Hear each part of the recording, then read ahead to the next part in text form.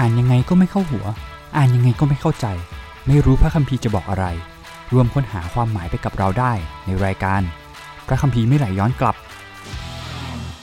สวัสดีครับผมท็อปบก.ทีมชูใจครับสวัสดีครับผมพี่ชัยนะครับจากพระคริสตธรรมเชียงใหม่นะครับครับสวัสดีครับพี่ชัยสวัสดีครับวันนี้เรามาเจอกันอีกแล้วนะครับใช่หลังจากตอนที่แล้วนะครับพี่เราพูดถึงโอ้โหชีวิตของอับราฮัมครับพี่ที่แบบเขาเฝ้ารอพันธสัญญาใช่ไหมครับเฝ้ารอจนในที่สุดก็มีอิสอัคครับแล้วพอมาผ่านมาจนถึงบทที่21ปุ๊บพอบทที่22พระเจ้าบอกให้อับราฮัมถวายอิสอัคเลยครับพี่เป็นยังไงแล้วอ่านแล้วเราคิดยังไงโอ้ตอนนี้มีอะไรที่แบบอ่านแล้วนะครับแล้วก็แบบสงสัยอยู่เหมือนกันนะครับก็แบบโอ้โหทำไม21บทที่ผ่านมาจนมาถึงบทเนี้ยมันดูเหมือนดราม่ามากงั้นนี่ผมจะลองบรีฟแล้วกันนะครับพี่ผมลองเล่าให้ฟังแล้วกันพอเริ่มมาเนี่ยนะครับเริ่มบทที่22มาเนี่ยพระเจ้าบอกทดลองครับต่อมาเขียนว่านะครับต่อมาพระเจ้าทรงทดลองใจอับราฮัมก็เลยเรียกอับราฮัมนะครับอับราฮัมก็ได้รับคำสั่งนะครับจากพระเจ้านะครับบอกว่าจงพาบุตรของเจ้าคืออิสอัคเนี่ยบุตรคนเดียวที่เจ้ารักไปยังแคว้นโมริยาและถวายเขาที่นั่นเป็นเครื่องเผาบูชาบนภูเขาลูกนึงซึ่งเราจะบอกแก่เจ้าโหแล้วก็อับราฮัมก็ลุกขึ้นแต่เช้ามืดนะครับผูกอานลาแล้วก็พาคนใช้หนุ่มแล้วก็เดินไปกับอิสอัคนะครับตัดฟืนสำหรับเครื่องเผาบูชาเดินทางไปตามที่พระเจ้าบอก3วันครับจนถึงวันที่3เนี่ยอับราฮัมก็เงยหน้านะครับมองเห็นเห็นภูเขาเสร็จแล้วอับราฮัมก็บอกให้คนใช้รอนะครับส่วนตัวอับราฮัมเองกับลูกนะครับอิสอัคก็เดินขึ้นไปแล้วก็บอกกับคนใช้ว่าเนี่ยเดี๋ยวเราจะไปนมัสการพระเจ้าแล้วกลับมาพบกับเจ้านะครับเสร็จแล้วอับราฮัมก็เอาฟืนกับเครื่องเผาบูชาใส่บ่าอิสอัคแล้วก็เดินขึ้นไปบนเขานะครับระหว่างทางเนี่ยอิสอัคก็เริ่มสงสัยแล้วว่าแบบคุณพ่อครับเรามีไฟละเรามีฟืนแต่เราไม่มีลูกแกะเลยอับราฮัมก็บอกว่าลูกเอ๋ยพระเจ้าจะจัดหาลูกแกะสำหรับพระองค์เองเป็นเครื่องเผาบูชาแล้วก็เงียบนะครับพอลูกก็เดินกันต่อขึ้นไปเรื่อยๆนะครับจนถึงที่พระเจ้าบอกอับราฮัมก็สร้างแท่นเครื่องบูชาปุ๊บจับอิสอัคมัดแล้วก็วางไว้บนแท่นบูชาอับราฮัมก็ยื่นมือจับมีดโอ้โหดราม่ามากนะฮะกำลังจะฆ่าบุตรชายนะครับแล้วก็มีเสียงออกมานะครับทูตของพระเจ้าออกมาจากฟ้าสวรรค์นะครับบอกว่าอับราฮัมนะครับอย่าแตะต้องเด็กคนนั้นหรือกระทำอะไรเขาเลยเพราะบัดนี้เรารู้แล้วว่าเจ้ายำเกรงพระเจ้าด้วยเห็นว่าเจ้ามิได้หวงบุตรชายของเจ้าแต่ยอมถวายบุตรชายคนเดียวของเจ้าให้เราอับราฮัมก็มองหน้าดูนะครับข้างหลังก็มีแกะอยู่ตัวหนึ่งนะเขาของมันติดอยู่ในพุ่มไม้อับราฮัมก็เลยไปเอาแกะตัวนั้นมาถวายแทนบุตรชายนะครับก็เหมือนเรื่องจะจบลงตรงนี้นะครับแต่ว่าก็ยังทูตสวรรค์ของพระเจ้าก็เรียกอับราฮัมครั้งที่2อีกบอกว่าเราปฏิญาณในนามของเราว่าพอเจ้ากระทำอย่างนี้และไม่ได้หวงบุตรชายของเจ้าคือบุตรชายคนเดียวของเจ้าเราจะอวยพรเจ้าแน่ๆเราจะทวีเชื้อสายของเจ้าให้มากขึ้นดังดวงดาวในท้องฟ้าและดังเม็ดทรายบนฝั่งทะเลเชื้อสายของเจ้าจะได้ประตูเมืองศัตรูของเจ้าเป็นกรรมสิทธิ์ประชาชาติทั้งหลายทั่วโลกจะได้รับพระพรเพราะเชื้อสายของเจ้าเหตุว่าเจ้าฟังเสียงของเราอับราฮัมก็เลยเดินกลับไปพบกับคนใช้แล้วก็กลับไปที่เบเอเชบาอับราฮัมก็อาศัยอยู่ที่นั่นนะครับ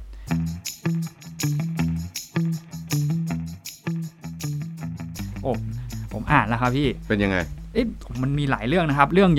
ตรงนี้เนี่ยตรงที่บอกว่าเพราะเจ้าไม่ได้ห่วงบุตรเนี่ยก็ย้ำทั้ง2ครั้งแล้วก็ตอนที่บอกว่าพอหลังจากนั้นเพราะว่าเจ้าเชื่อฟังเนี่ยก็จะรับอวยพรนี้ก็เหมือนกับตอนต้นเลยนะครับตอนต้นที่เราอ่านตอนที่อับราฮัมพระเจ้าเรียกอับราฮัมแต่ตรงมันก็จะมีอยู่นะครับผมก็เริ่มสงสัยนะครับพี่ตอนที่แบบว่าทูตของพระเจ้ามาห้ามเนี่ยก็บอกว่าเรารู้แล้วใช่ไหมครับเรารู้แล้วว่าเจ้ายำเกรงพระเจ้าแต่ตอนต้นเนี่ยพอขึ้นมาบทที่22เนี่ยในพระคัมภีร์เขียนว่าต่อมาพระเจ้าทรงทดลองใจอับราฮัมสรุปแล้วพระเจ้ารู้หรือไม่รู้ครับแล้วทำไมต้องทดลองอย่างเงี้ยครับทำไมต้องทดลองครับแล้วก็แบบทำไมแล้วหรือพระเจ้ารู้หรือไม่รู้เนี่ยครับก็เลยงงๆเหมือนกันครับพี่งั้นปฐมกาลบทที่22เลยเนาะเป็นเรื่องอับราฮัมกับอิสอัคถ้าเกิดเราฟังจากเอพิโซดที่ผ่านมาใช่ไหมกว่าจะได้อิสอัคมานะเขารอต้อง25ปีจำได้ไหมตอนที่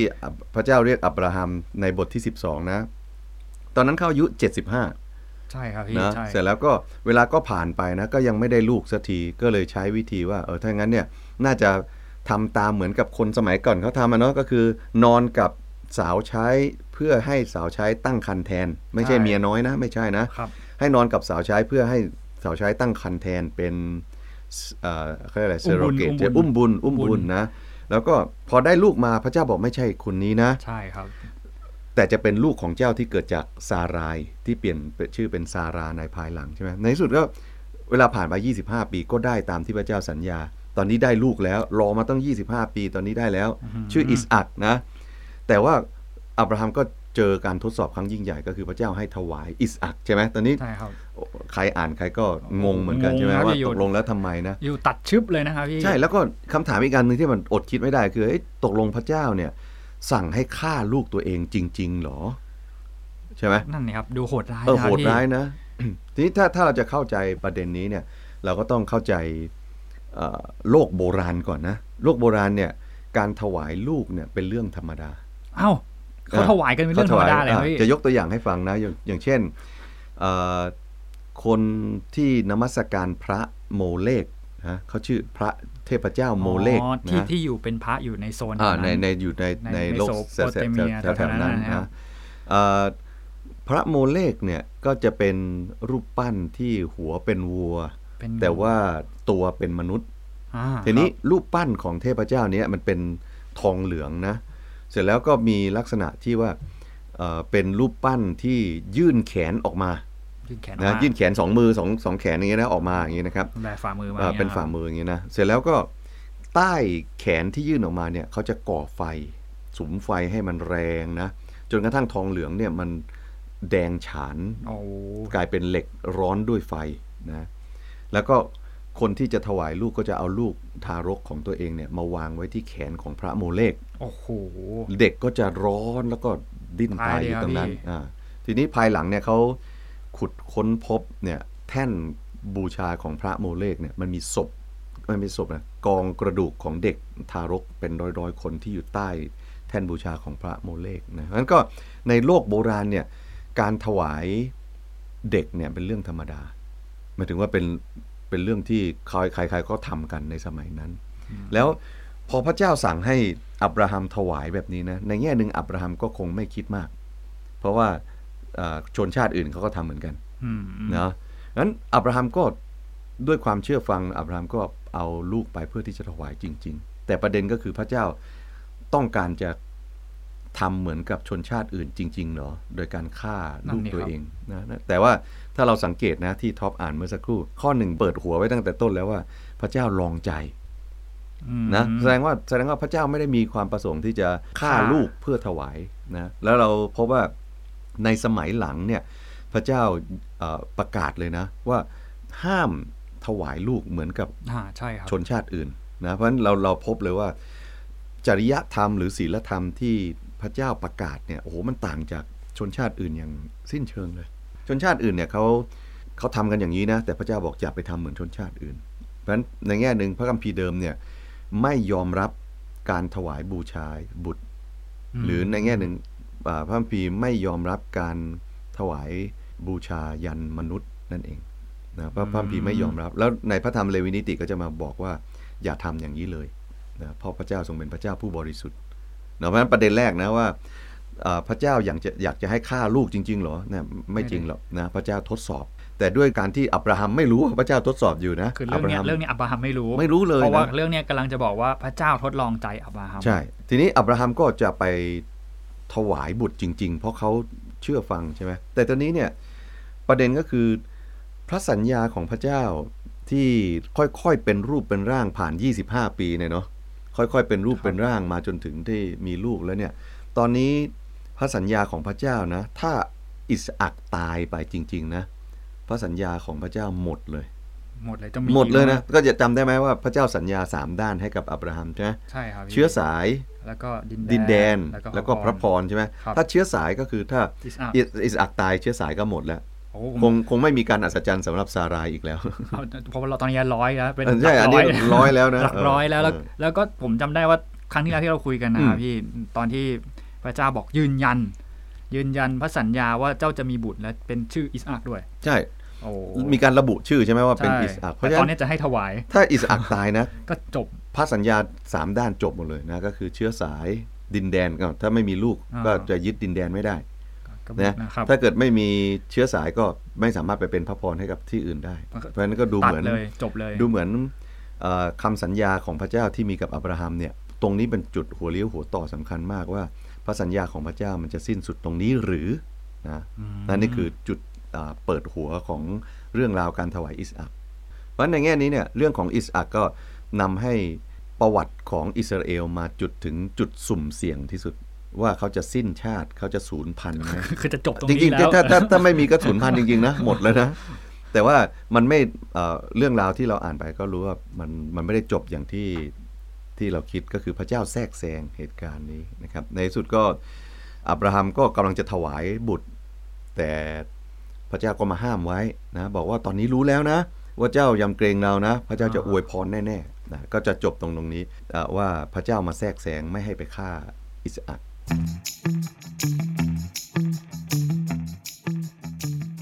เรื่องของอับราฮัมกับอิสอัคเนี่ยในโลกโบราณเวลาเขาเล่าเรื่องเนี่ยเนาะเขาจะมีความอัจฉริยะบางอย่างที่สามารถที่จะเล่าเรื่องได้โดยที่ไม่มีแอนิเมชันให้เราเห็นอย่าลืมนะสมัยก่อนเขาไม่มีแอนิเมชันใช่ไหมแอนิเมชันที่เขามีอยู่ก็คือจินตนาการที่เขาได้ผ่านทางการอ่านด้วยเหตุนี้เนี่ยเรื่องราวของอับราฮัมถวายอิสอัคเนี่ยมันถูกเล่าแบบเทคนิคชั้นสูงชั้นเซียนเพื่อที่จะบีบหัวใจให้คนอ่านเนี่ยอยู่ในเหตุการณ์แล้วโดนบีบหัวใจไปด้วยยังไงครับพี่เราลองยกตัวอย่างนะเรื่องของอับราฮัมเนี่ยกับอิสอัคเนี่ยมันมีเทคนิคอย่างหนึ่งเขาเรียกเทคนิคการบีบอารมณ์ลองสังเกตนะมันมีตอนหนึ่งที่บอกว่าพระองค์ตรัสว่าจงพาบุตรของเจ้าคืออิสอัคบุตรคนเดียวของเจ้าผู้ที่เจ้ารักไปยังดินแดนโมรียาและถวายเขาที่นั่นเป็นเครื่องบูชาบนภูเขาลูกหนึ่งที่จะบอกแก่เจ้าภาษาไทยแล้วก็แปลแบบนี้เนาะจงพาบุตรของเจ้า1นะ2อิสอัค3บุตรคนเดียวแล้วก็4ที่เจ้ารักอย่างนี้นะแต่ว่าในภาษาเดิมเนี่ยมันมี4คำแต่มันเรียงลำดับจากความไม่เจาะจงไปสู่ความเจาะจงยกตัวอย่างเช่นคำแรกนะอับราฮัมจงถวายบุตรของเจ้านะบุตรคนเดียวบุตรที่เจ้ารักแล้วก็สุดท้ายมาจบที่อิสอัคเนาะเพราะอันนี้เนี่ยมันเป็นเทคนิคการบีบอารมณ์จากกว้างสู่แคบผู้อ่านเนี่ยมันถูกพอแล้วเขาอ่านเนี่ยมันถูกบีบอารมณ์ให้เขาอ่านช้าๆแทนที่บอกไปถวายลูกจบไม่ใช่นะไปถวายบุตรของเจ้าบุตรคนเดียวบุตรที่เจ้ารักคืออิสอัคเนี่ยโอ้โหคนอ่านนะกว่าจะมาถึงคำสุดท้ายว่าเป็นอิสอัคนี่นะมันโดนบีบหัวใจนะนี่คือเทคนิคของคนโบราณนะเวลาอ่านไปจินตนาการของเราก็จะคิดไปด้วยนะแทนที่จะบอกไปถวายลูกคำเดียวจบก็กลายเป็นว่าต้องค่อยๆมาอ่าน4คำแล้วก็บีบอารมณ์ว่าโอ้โหพระเจ้าถ้าอิสอัคตายนะบรรพบุรุษอิสราเอลถึงสิ้นชาติเลยนะจบเลยนะครับจบเลยพระคัมภีร์จบ22บทจบเลยนะวันนี้คือเทคนิคการบีบอารมณ์ของมีความขยี้ลงไปใช่มันขยี้อารมณ์นะโอ้โหนะพระเจ้าก็ใช้เทคนิคในการที่จะหมายถึงว่าผู้เขียนเนี่ยก็บันทึกโดยใช้เทคนิคในการที่จะมีเทคนิคอื่นๆด้วยนะเวลาอ่านพระคัมภีร์นี่มันนะเมื่อกี้ได้เทคนิคบีบอารมณ์ไปแล้วใช่ไหมใช่มันมีเทคนิคชะลอเรื่องด้วยนะชะลอให้ช้าลงอย่างเงี้ยแทนที่จะเล่าไปมันเป็นอย่างนี้หลังจากนั้นมันอย่างนี้จบไม่ใช่นะมันมีเทคนิคชะลอเรื่องด้วยยกตัวอย่างเช่นพอพระเจ้าเรียกให้อับราฮัมไปถวายอิสอัคแล้วเนี่ยก็น่าจะบอกว่าอับราฮัมก็ลุกขึ้นแล้วก็ไปที่ภูเขาโมริยาแล้วก็ถวายลูกก็จบแล้วนะไปเลยเงื้อมือเลยจะจบไม่ต้องลองไปอ่านในบทที่22ข้อ3เนี่ยบอกว่าอับราฮัมจึงลุกขึ้นตั้งแต่เช้ามืดผูกอานลาทำไมต้องมาบรรยายเรื่องผูกอานลานะก็ลุกไปก็ไปนะพาคนใช้หนุ่มไปกับท่านด้วย2คนกับอิสอัคของท่านตัดฟืนสำหรับเครื่องบูชาแล้วเดินทางไปยังที่ซึ่งพระเจ้าบอกแก่ท่านเนี่ยดูสิในข้อ3นะแทนที่จะเล่าไปเร็วๆนะโอ้โหมันช้าจังเลยนะเวลาเราอ่านแบบนี้จินตนาการของเราจะ คิดตามในกริยาอาการที่อับราฮัมทำทีละอย่างเลยเนาะเขาลุกขึ้นเช้ามืดนะเขาค่อยๆผูกอาลานะเขาพาคนใช้หนุ่มไปด้วยนะแล้วเขาก็ตัดฟืนนะแล้วก็เดินทางไปโอ้โหยาวมากเลยนะต้องการที่จะชะลอเรื่องเพื่อผู้อ่านเนี่ยจะจินตนาการตามไปว่าเฮ้ยอับราฮัมคิดอะไรอยู่ตอนนี้เป็นอารมณ์ถ้าเป็นท็อปจะคิดยังไงอารมณ์ประมาณไหนขนาดพระเจ้าบอกให้ถวายลูกที่รอมา25 ปีมันรู้สึกถึงความหนักอะไรอย่างเงี้ยหนักนะอึดอัดนะอยู่ก็ตัดบทมาเลยนะครับใช่แล้วก็เราก็คงจะจินตนาการไปด้วยนะขณะที่ผูกอาลาคงจะไม่รู้มือสั่นหรือเปล่าเนาะไม่รู้ถ้าเป็นพี่จะมือสั่นเลยนะว่านี่เรากำลังผูกอาลาเตรียมไปถวายลูกอย่างนี้นะนี่คือเทคนิคของคนโบราณเขาชะลอเรื่องให้เราลุ้นไปกับตัวละครในเรื่องเป็นหนังสมัยนี้ก็คือแบบเป็นภาพสโลว์โอ้โหสโลว์เลยนะไม่ใช่อยู่ตัดเลยอยู่เป็นสโลว์แบบค่อยๆหนังเงียบๆอะไรเงี้ยไอ้เทคนิคนี้เนี่ยเทคนิคชะลอเรื่องเนี่ยก็จะบรรยายเหตุการณ์จริงๆมันเหตุการณ์ที่มันเกิดขึ้นแป๊บเดียวนะแต่ว่าบรรยายลงในรายละเอียดเพื่อสร้างความรู้สึกบางอย่างบีบคั้นอารมณ์นะยกตัวอย่างใจข้อ9ข้อ10นะบอกว่าเมื่อเขาทั้งสองมาถึงที่ซึ่งพระเจ้าตรัสบอกเขาไว้อับราฮัมก็สร้างแท่นบูชาที่นั่นเรียงฟืนเป็นระเบียบทำไมต้องบันทึกด้วยนะทำไมต้องมาเรียงด้วยจะเรียงทำไมเนี่ยเอากองจะกองไม่ได้จริงไม่ต้องบันทึกก็ได้ใช่ไหมค่อยๆเรียงนะแล้วก็บอกว่าแล้วก็มัดบุตรชายไว้แล้วก็วางไว้จริงๆก็อันเดียวก็ได้นะก็ข้อเดียวเมื่อกี้ผมอ่านผมรู้สึกผมอ่านเร็วเลยครับตอนนี้มาดูโอ้โหค่อยๆชะลอพอมัดเสร็จนะมัดกับวางก็คนละอย่างกันอีกนะโอ้โหเขาแบบนี่คือเทคนิคของเขาแล้วนอกจากนั้นบอกว่าแล้วอับราฮัมก็ยื่นมือแล้วก็จับมีดแล้วก็จะฆ่าบุตรชายเนี่ยโอ้โหมันขยี้มากขยี้นะมันหมายถึงว่าเป็นภาพสโลว์เป็นภาพสโลว์แล้วมันจะเน้นที่กริยาอาการของอับราฮัมนี่คือเทคนิคของคนโบราณพอเราอ่านนี่นะโหจินตนาการของเราจะไปตามเนื้อเรื่องที่เราอ่านนะมันจะช้าลงมันมีความละเมียดนะครับละเอียดมากใช่นี่คืออัจฉริยภาพของพระคัมภีร์เดิมที่มันเป็นเรื่องเล่าของคนโลกโบราณนะสมัยนี้ของเราอ่านพระคัมภีร์เร็วไปหน่อยเอาผมอ่าน10 รอบผมก็ไปแล้วแล้วเราไม่ได้สังเกตใช่ไหมแต่ถ้าเราอ่านไปตามอารมณ์ที่เขาต้องการจะบีบนะโอ้โหละเมียดจริงๆต้องใช้คำนี้ละเมียดจริงๆครับพี่มันก็นี่คือเทคนิคของเหตุการณ์ที่เกิดขึ้นตอนที่อับราฮัมถวายบุตรเรารู้อยู่แล้วว่าในที่สุดแล้วพระเจ้าก็จัดเตรียมใช่ไหมใช่ครับที่เขาบอกว่าโอ้อิสอัคถามบอกว่ามีทุกอย่างแล้วนะแต่ว่าลูกแกะอยู่ไหนแล้วอับราฮัมก็บอกว่าพระเจ้าจะจัดเตรียมนะจริงๆแล้วพระเจ้าจัดเตรียมเนี่ยภาษาฮีบรูมันเรามักจะเรียกง่ายๆนะเยโฮวายิเรเนาะเยโฮวายิเรนะจริงๆแล้วมันต้องอ่านว่ายาเวยิลเอยินเอเนี่ยนะไม่ใช่ยิเรนะมันเป็นยินเอนะมันแปลว่าอะไรยาเวยิรเอเนี่ยนะมันแปลว่าพระเจ้าทรงเห็นแต่ว่าในพระคัมภีร์ภาษาอังกฤษภาษาไทยจะแปลว่าพระเจ้าทรงจัดเตรียมใช่ไหม The Lord provides หรือ The Lord will provide ก็จริงๆแล้วมันแปลว่าพระเจ้าทรงเห็นนะทรงเห็นแล้วมันเป็นจัดเตรียมได้ยังไงนะมันก็สะท้อนให้เห็นว่าเมื่อพระเจ้าเห็นนะพระเจ้าไม่นิ่งดูดายด้วยเหตุนี้พระคัมภีร์ไทยกับพระคัมภีร์อังกฤษก็เลยแปลให้มันเป็นตามเซนส์ของภาษาว่าพระเจ้าเห็นนั่นหมายถึงว่าพระเจ้าเตรียมด้วยแต่จริงๆภาษาเดิมนะยาเวยิรเอเนี่ยมันแปลว่าพระเจ้าทรงเห็นนะไงงั้นพอพระเจ้าเห็นนะพระเจ้าก็จัดลูกแกะไว้เพื่อที่จะเป็นเครื่องบูชาถวายแทนอิสอัคลูกชายของอับราฮัมครับเนาะนี่คือเทคนิคของปฐมกาลบทที่22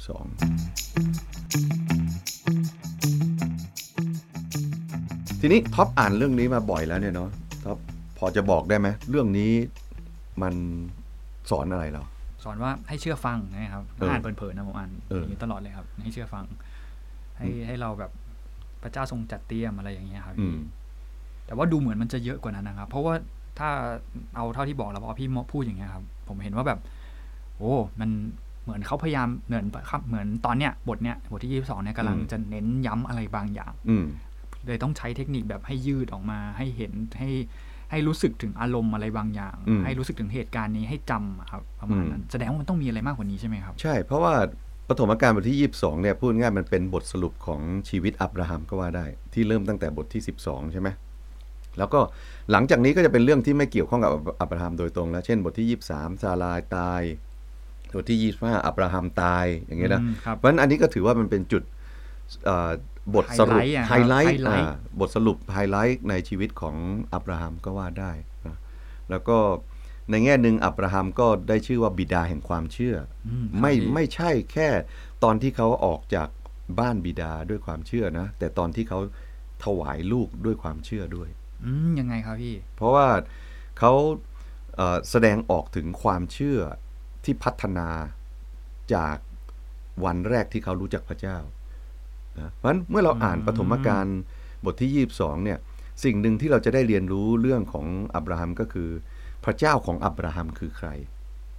อย่าลืมนะว่าเรื่องราวของปฐมกาลเนี่ยมันผูกกันเป็นเส้นๆเลยถูกไหมใช่ใช่ครับที่เราเล่าครั้งก่อนเราบอกว่าหนึ่งในหัวข้อของปฐมกาลก็คือเรื่องความสัมพันธ์ระหว่างพระเจ้ากับมนุษย์ใช่ครับพระเจ้าเปิดเผยพระองค์เองว่าพระองค์ทรงเป็นพระผู้สร้างตั้งแต่ในบทที่1ใช่ไหมครับพระองค์ทรงเป็นพระเจ้าที่ทำลงชีวิตมนุษย์พระเจ้าทรงเป็นผู้ที่ริเริ่มแผนการทรงไถ่พระเจ้าทรงพิพากษาความโหดร้ายของมนุษย์พระเจ้าทรงทำลายโสโดมโกโมราแล้วก็พระเจ้าทรงเรียกอับราฮัมเข้าสู่แผนการแห่งพันธสัญญาของพระองค์นี่คือปฐมกาลก่อนหน้านี้เพราะฉะนั้นในแง่นี้ผู้อ่านก็ถูกเตรียมแล้วว่าพระเจ้ามีลักษณะแบบนี้นะ จนกระทั่งมาถึงบทที่22เนี่ยอับราฮัมรู้จักพระเจ้าองค์นี้ดีแค่ไหนตรงนี้เป็นประเด็นที่บทที่22กำลังจะขมวดให้เห็นว่าเมื่อมาถึงฉากสุดท้ายของอับราฮัมนะอับราฮัมมาถึงจุดที่เขารู้จักพระเจ้าอย่างที่เขาไม่เคยเป็นมาก่อนโอ้โหนี่มันเรียงมาตั้งมันเรียงมาการบทที่1จนมาถึงจุดนี้นะครับใช่เพราะฉะนั้น การที่บรรยายว่าพระเจ้าเป็นใครตั้งแต่ปฐมกาลบทที่1มาจนถึงบทที่21หรือ22เนี่ยเนาะมันทำให้ผู้อ่านได้รู้ว่าพระเจ้าทรงเป็นพระเจ้าที่ยิ่งใหญ่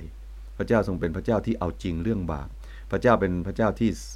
พูดแล้วมันจะเป็นจริงตามนั้นใช่ไหมครับเพราะฉะนั้นเวลาอ่านบทที่22เนี่ยผู้อ่านก็อดเปรียบเทียบไม่ได้กับบทที่12ตอนที่พระเจ้าเรียกอับราฮัมจำได้ไหมจำได้ครับพี่เจ้าจงออกจากบ้านบิดามารดาไปยังดินแดนที่เราจะบอกกับเจ้านะมาบทที่22นะเจ้าจงพาลูกของเจ้าไปนะไปถวายไปที่เราจะบอกคล้ายๆกันไหมคล้ายๆกันใช่ไหมครับเพราะฉะนั้นเราสังเกตว่าในบทที่12นะตอนที่พระเจ้าเรียกเนี่ยพระเจ้าเรียกบอกว่านะจงไปนะไปยังดินแดนที่เราจะสำแดงแก่เจ้า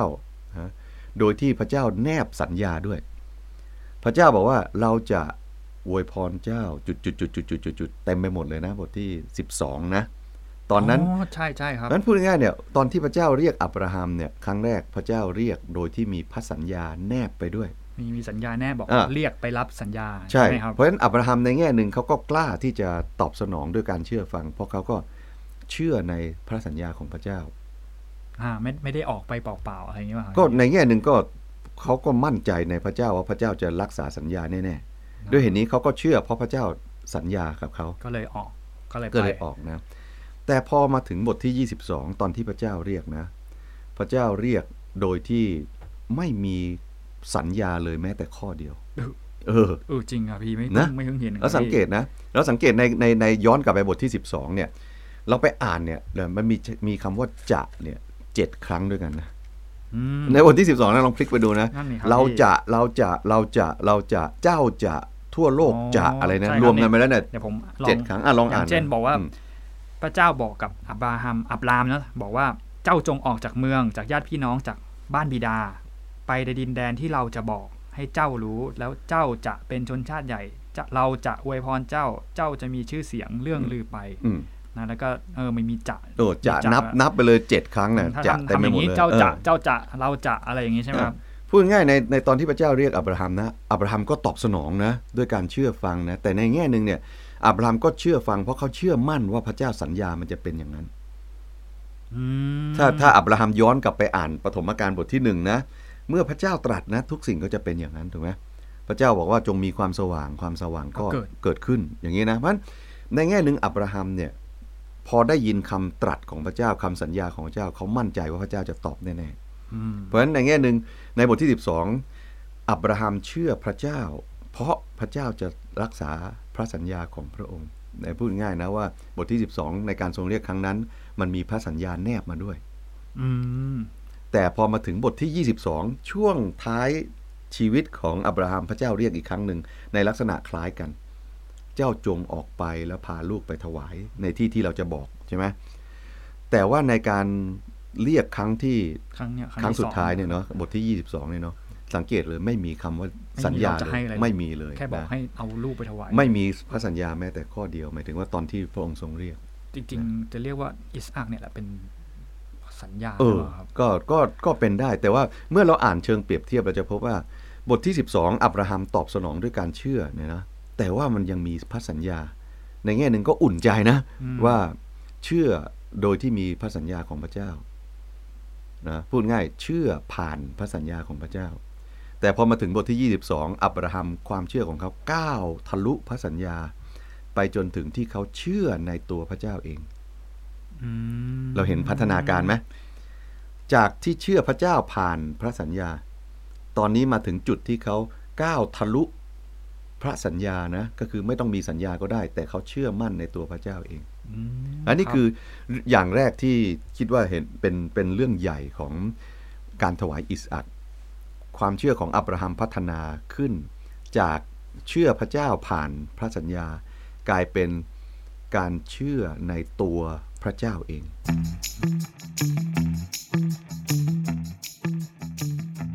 จริงๆตรงนี้ก็เป็นเป้าหมายของพวกเราด้วยคริสเตียนบางครั้งเราเชื่อเพราะพระเจ้าสัญญาว่าอย่างนั้นอย่างนั้นใช่ไหมยกตัวอย่างจงแสวงหาแผ่นดินของพระเจ้าและความชอบธรรมของพระองค์ก่อนแล้วพระองค์จะเพิ่มเติมสิ่งทั้งปวงเหล่านี้เพราะว่าพระเจ้าสัญญางี้นะเพราะงั้นถ้าเกิดเราแสวงหาพระเจ้าก่อนไปโบสถ์ก่อนนะอ่านพระคัมภีร์ก่อนนะเดี๋ยวพระเจ้าจะอวยพรพระเจ้าอวยพรแน่ๆแน่ๆนะแต่ว่าการเชื่อแบบนี้เนี่ยก็ดีนะแต่ว่าความเชื่อของเราต้องพัฒนาไปเกินกว่าแค่เราคาดหวังว่าถ้าเราทำอย่างนี้แล้วพระเจ้าจะทำยังไงใช่ไหมอับราฮัมไปทะลุเกินกว่าเหตุการณ์แบบนี้แล้วคืออับราฮัมไม่ได้มองที่ว่าจะได้อะไรใช่อับราฮัมทำเพราะเชื่อในตัวพระเจ้าเองเพราะฉะนั้นในหัวข้อบทที่22เนี่ยเรื่องของอับราฮัมมันจึงปิดฉากว่าอับราฮัมมีความเชื่อที่สูงส่งมันข้ามขั้นไปแล้วนะข้ามไม่ต้องมีสัญญาก็เชื่อได้ซึ่งในบทที่12นะพระเจ้าเรียกโดยที่มีพระสัญญาใช่ไหมแต่บทที่22พระเจ้าเรียกโดยไม่ต้องมีสัญญาเลยแต่อับราฮัมก็เชื่อฟังวันนี้ด้วยเหตุนี้เนี่ยอับราฮัมจึงถูกเรียกว่าเป็นบิดาแห่งความเชื่ออย่างแท้จริงแต่ว่าดูเรื่องราวแล้วมันมีพัฒนาการมาเรื่อยๆนะครับใช่ตลอด25ปีที่ระหว่างบทที่12จนถึงบทนี้ใช่เพราะฉะนั้นความเชื่อของเราก็เหมือนกับอับราฮัมใช่ไหมที่เราค่อยๆเริ่มจากความเชื่อที่มีสัญญามีเงื่อนไขแล้วเมื่อเราเข้าสู่ความสัมพันธ์กับพระเจ้ามากขึ้นความเชื่อของเราก็จะเติบโตมากขึ้นด้วยนั้นเนี่ยถ้าเราสังเกตนะถ้าเปรียบเทียบบทที่12กับบทที่22บทที่12พระเจ้าบอกให้จงละบิดามารดาของเจ้านะมันเป็นเหมือนกับพระเจ้าเรียกให้อับราฮัมทิ้งอดีตถูกไหมทิ้งอดีตนะบ้านบิดามารดาตัดมาแต่ว่าพอมาถึงบทที่22พระเจ้าบอกให้ถวายอิสอัคอันนี้ไม่ใช่ทิ้งอดีตแล้วนี่ทิ้งอะไรอนาคตใช่อับราฮัมเหลืออะไรไม่เหลืออะไรเลยครับพี่บทที่12ยังมีพระสัญญาถูกไหมใช่ครับบทที่22ไม่มีพระสัญญาเหลืออะไร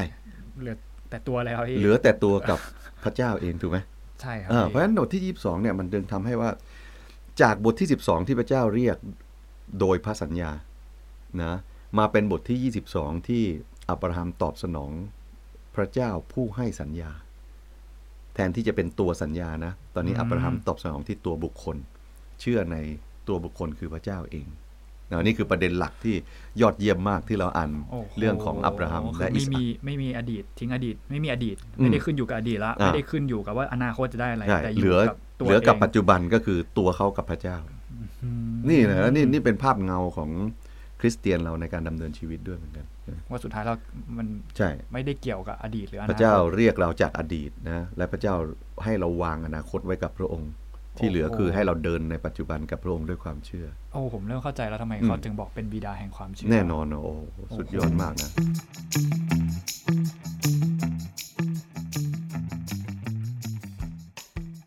ถ้าทั้งเรื่องนี้มาถึงตรงนี้ครับเป็นเรื่องของความเชื่อของอับราฮัมและการถวายอิสอัคมันมีความหมายมากกว่านั้นหรือเปล่าครับเพราะว่าดูเหมือน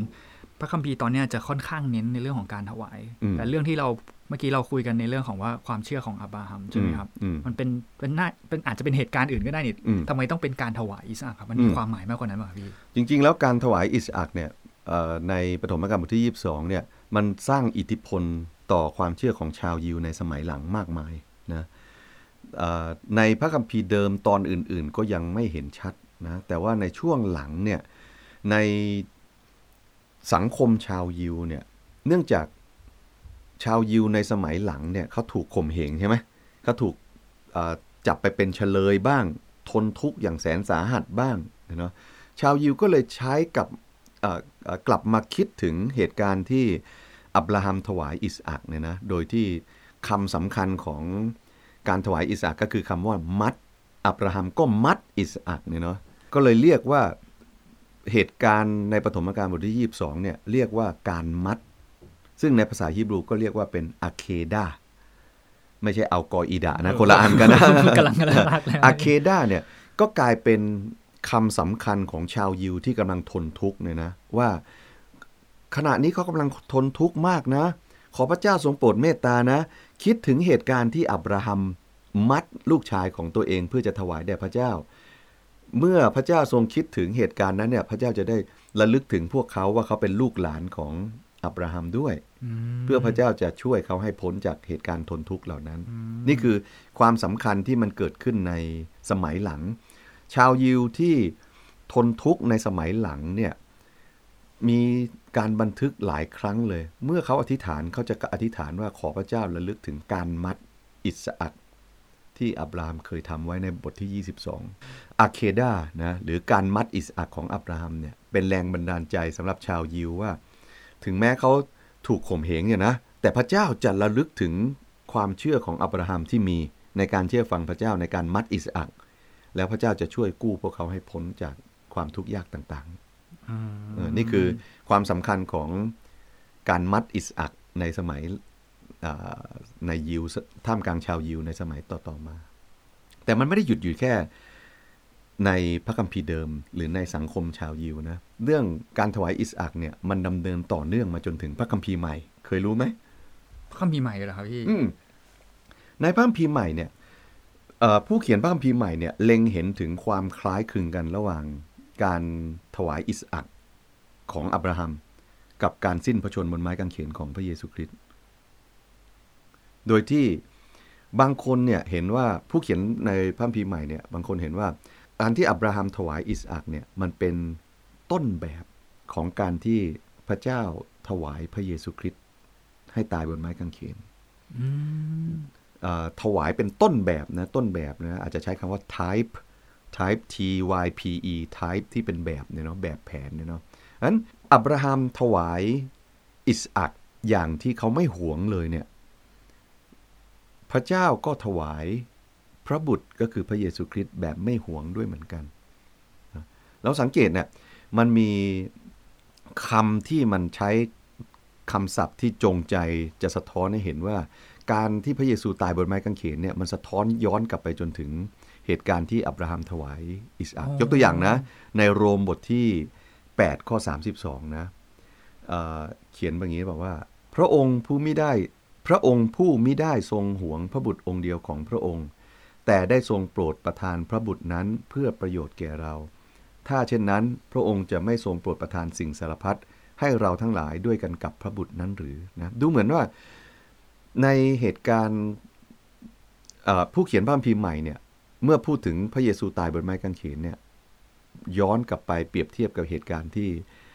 อับราฮัมถวายบุตรอย่างไม่หวงสังเกตนะคำในปฐมกาลบอกอย่างนี้นะปฐมกาลบทที่22ข้อ12แล้วก็ข้อที่16บอกอย่างนี้อย่าแตะต้องเด็กนั้นหรือกระทำอะไรเขาเลยเพราะบัดนี้เรารู้แล้วว่าเจ้ายำเกรงพระเจ้าด้วยเห็นว่าเจ้ามิได้หวงบุตรชายของเจ้าคำคล้ายๆกับในโรมบทที่8ข้อ22ใช่ไหมแต่ยอมถวายบุตรชายองค์เดียวนะ the only son ของเจ้าใช่ไหมครับให้เรานี่คือความคล้ายคลึงกันที่ให้เห็นว่าเรื่องการถวายอิสอัคมันมีอิทธิพลยาวมาจนถึงพระคัมภีร์ใหม่โดยผู้เขียนพระคัมภีร์ใหม่เห็นว่า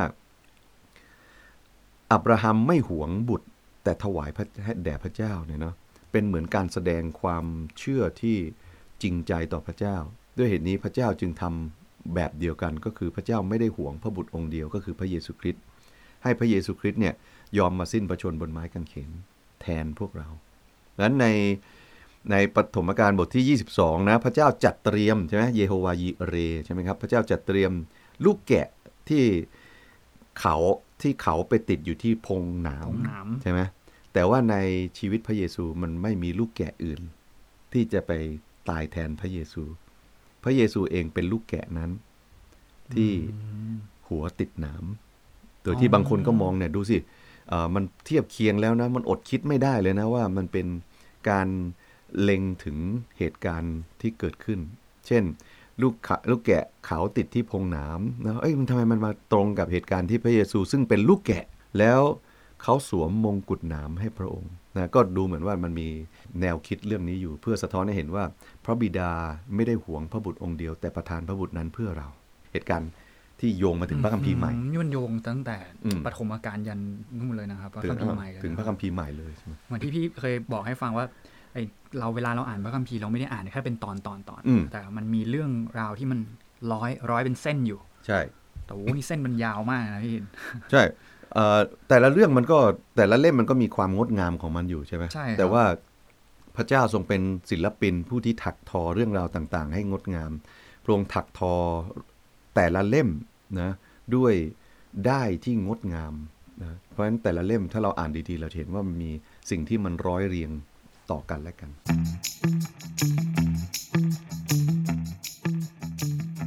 แล้วก็มีอีกจุดหนึ่งครับพี่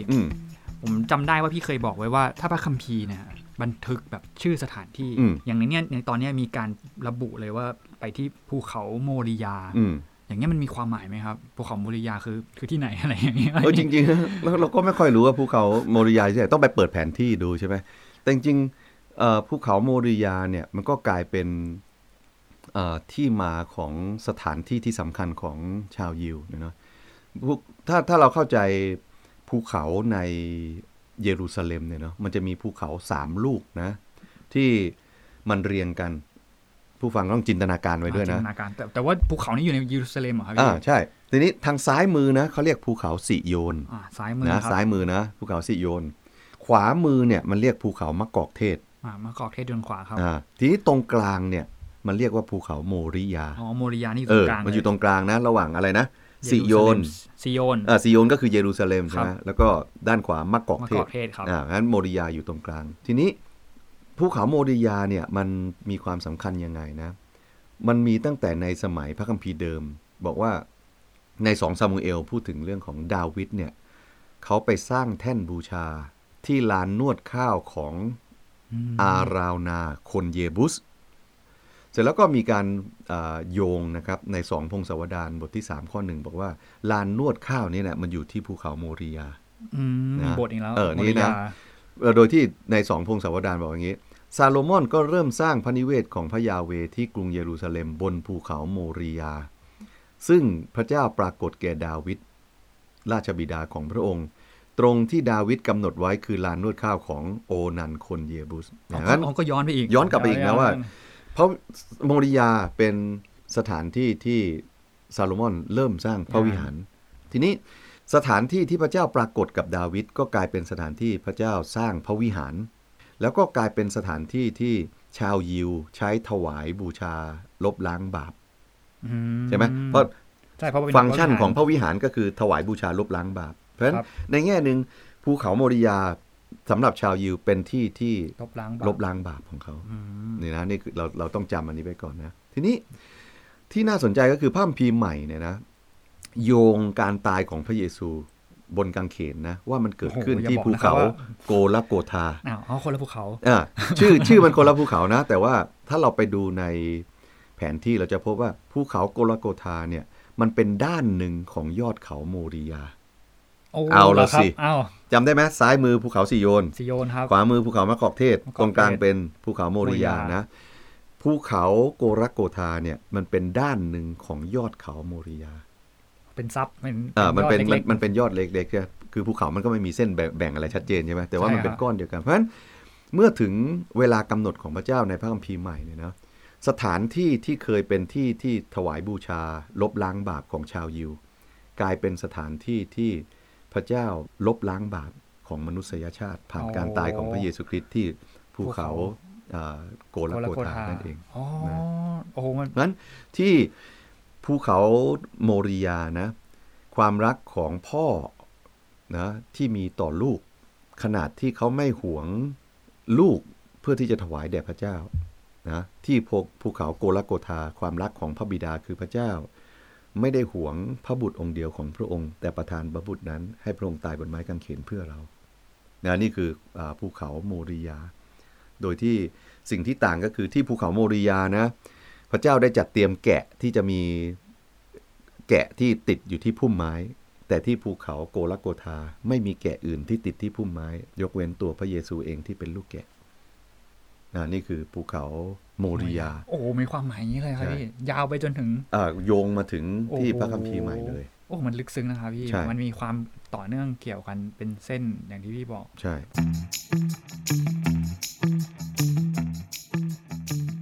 งั้นเวลาเราอ่านพระคัมภีร์เนี่ยเราต้องอ่านว่าอะไรเป็นจุดเน้นของแต่ละเล่มแล้วเพื่อเราจะรู้ว่าเรื่องราวของแต่ละเรื่องมันจะร้อยเรียงกับจุดเน้นของแต่ละเล่มอย่างไร